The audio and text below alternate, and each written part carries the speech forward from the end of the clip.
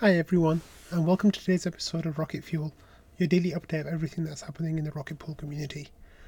Okay, I got some tips about what I should do on Sundays about having a roll-up episode, um, and I think I'm going to start doing that from next week. Is where on Sundays instead of having maybe I might have two episodes on Sundays, one regular update for the last previous 24 hours, and another one that kind of has an update for everything that happened in the previous week. I think the good thing about that is people who might not have time to watch 10 minutes every day will be able to just update once a week and get an idea of like the main things that are happening.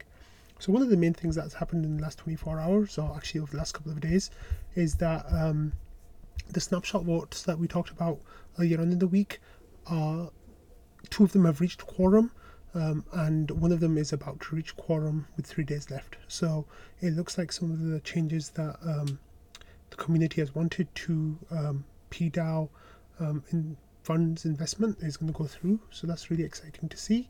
You can go to vote.rocketpool.net, I think, to see the votes yourself and read the details and vote on them if you are a node operator and have delegated your effective RPL stake to your address, whichever address you want to vote with. You'll have to have done it before the votes went live to be able to vote on this round, but from future votes, I'm sure there's going to be lots of them. You can vote on that. Today on trading, we had a couple of really good discussions that were like really organic and kind of like came up in response to either tweets or comments.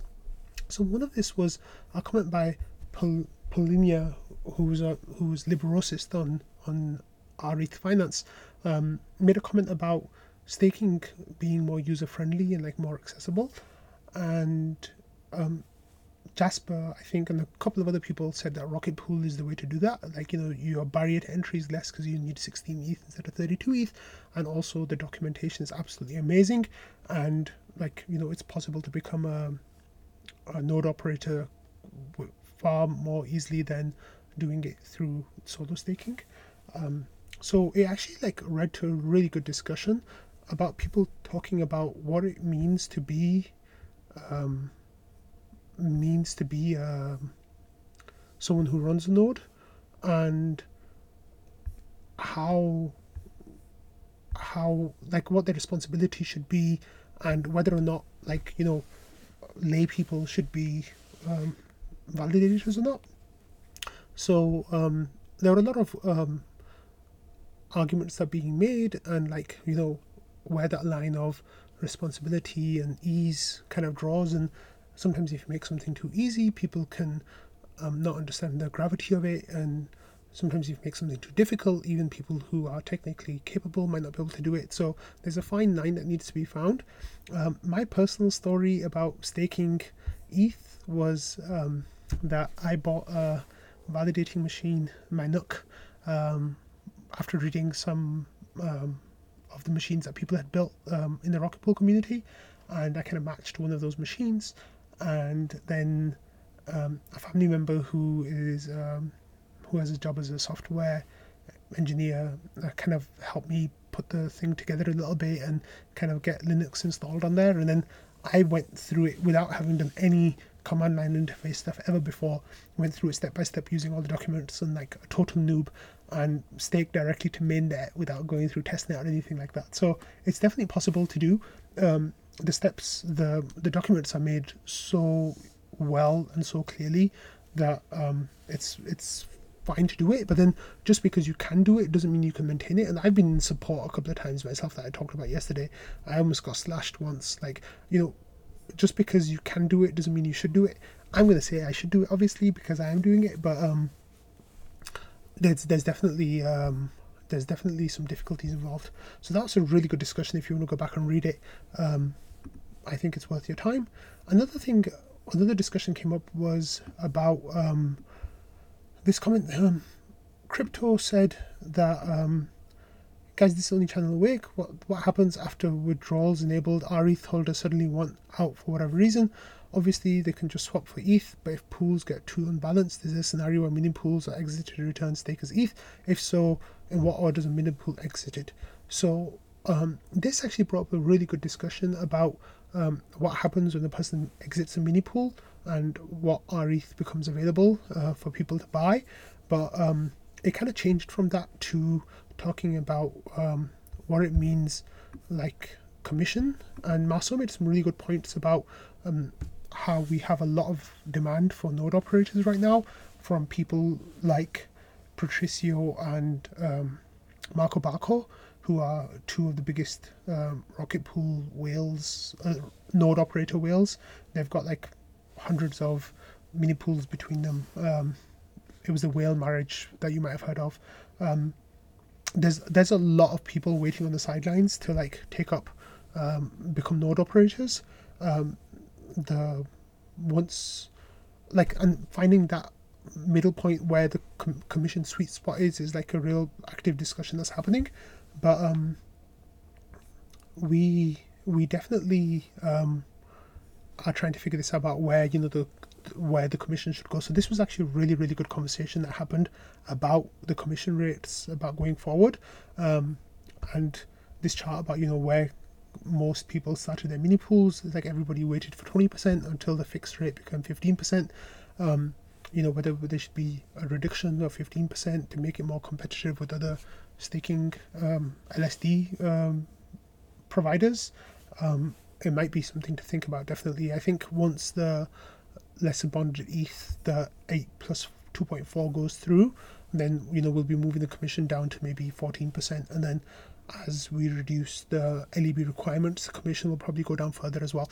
So there's a lot of stuff happening on that, but this was a really, really good discussion about why we should have different levels of commission and where we should end up. So if you've got some time, go back and read that.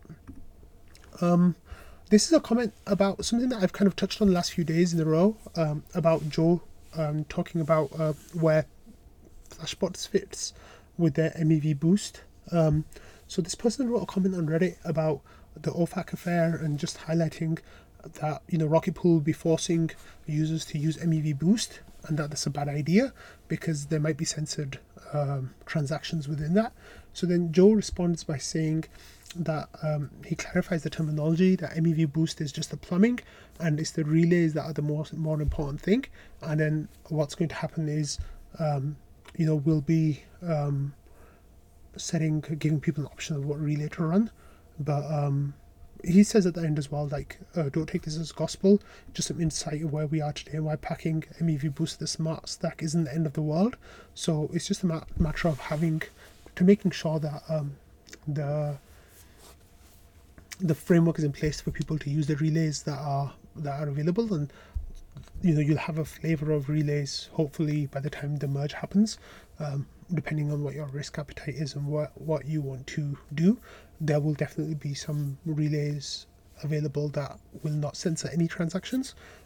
It might not happen like right away, but I'm not exactly sure, but I presume that there'll be those available right away.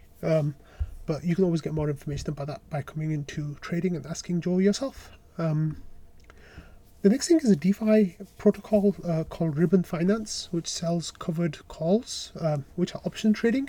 So Ribbon Finance has added liquidity incentives for the RETH product. So it started off as like 10,000% APR, like beginning because the amount of RETH in the pool was quite low.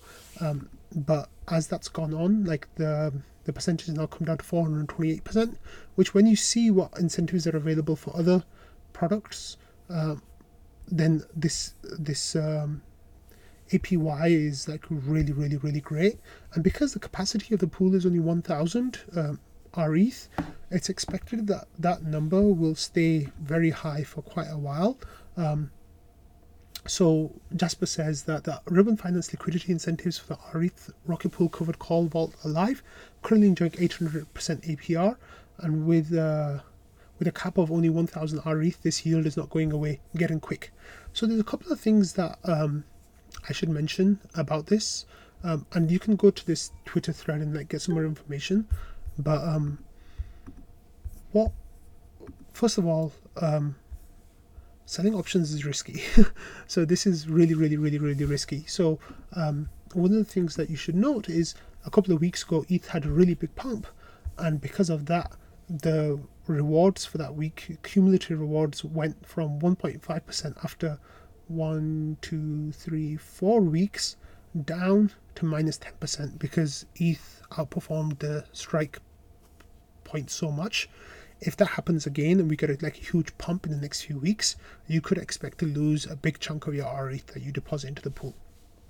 So with that said, please be aware that this is a very, very, very, very risky product, but the rewards are really incredible right now. So what happens? You get paid in the RBN token, and the RBN token is around 25 cents each. But what happens is the value it takes is against the RETH that you deposit. So the yields are really, really great right now, really amazing. So if you have the risk appetite to put some RETH in there, you can actually deposit RETH or ETH. If you deposit ETH, then the Ribbon protocol converts it to RETH on the background, on the back end. So you can just deposit your ETH as well if you want. You can read these comments and see how it works. But they're giving 24,000 RBN tokens, and that's quite juicy. Basically, those rewards are really good. So it's definitely something to keep in mind about what your risk appetite looks like and whether you want to do that. I presume that this pool is going to get full very quickly, so it might end up being maybe around 100% APY. That is still incredible. Those are really, really great numbers. So basically what will happen is you deposit your RETH. So there's 3 transactions you have to do. 1 is you have to authorize Ribbon to get access to your ETH.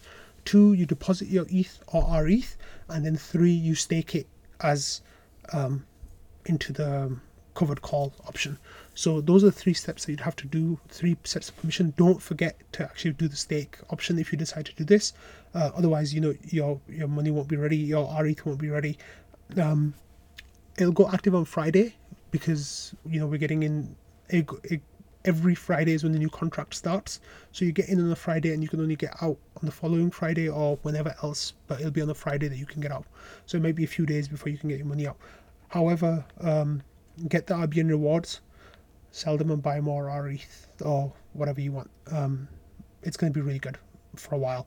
I'm not sure when the reward is going to finish, but or when the liquidity incentives are going to finish. But for the moment, you're going to get some really nice rewards. So it might be worth you doing that. Anyway, I've been talking for quite a while now. So I'm going to stop. But I hope you've all had a nice week. It's definitely been a really great week for me. I've really enjoyed making these episodes for you all. And I have gotten so much love and so much amazing feedback and so many ideas and suggestions for ways to improving this. And those are things that I'm going to start doing over the next couple of weeks. So some of the ideas of things that you might get is a new podcast. So the episode that you hear from me will also be available in podcast form for people who don't care about seeing my face, which I'm sure might be some of you or maybe a lot of you.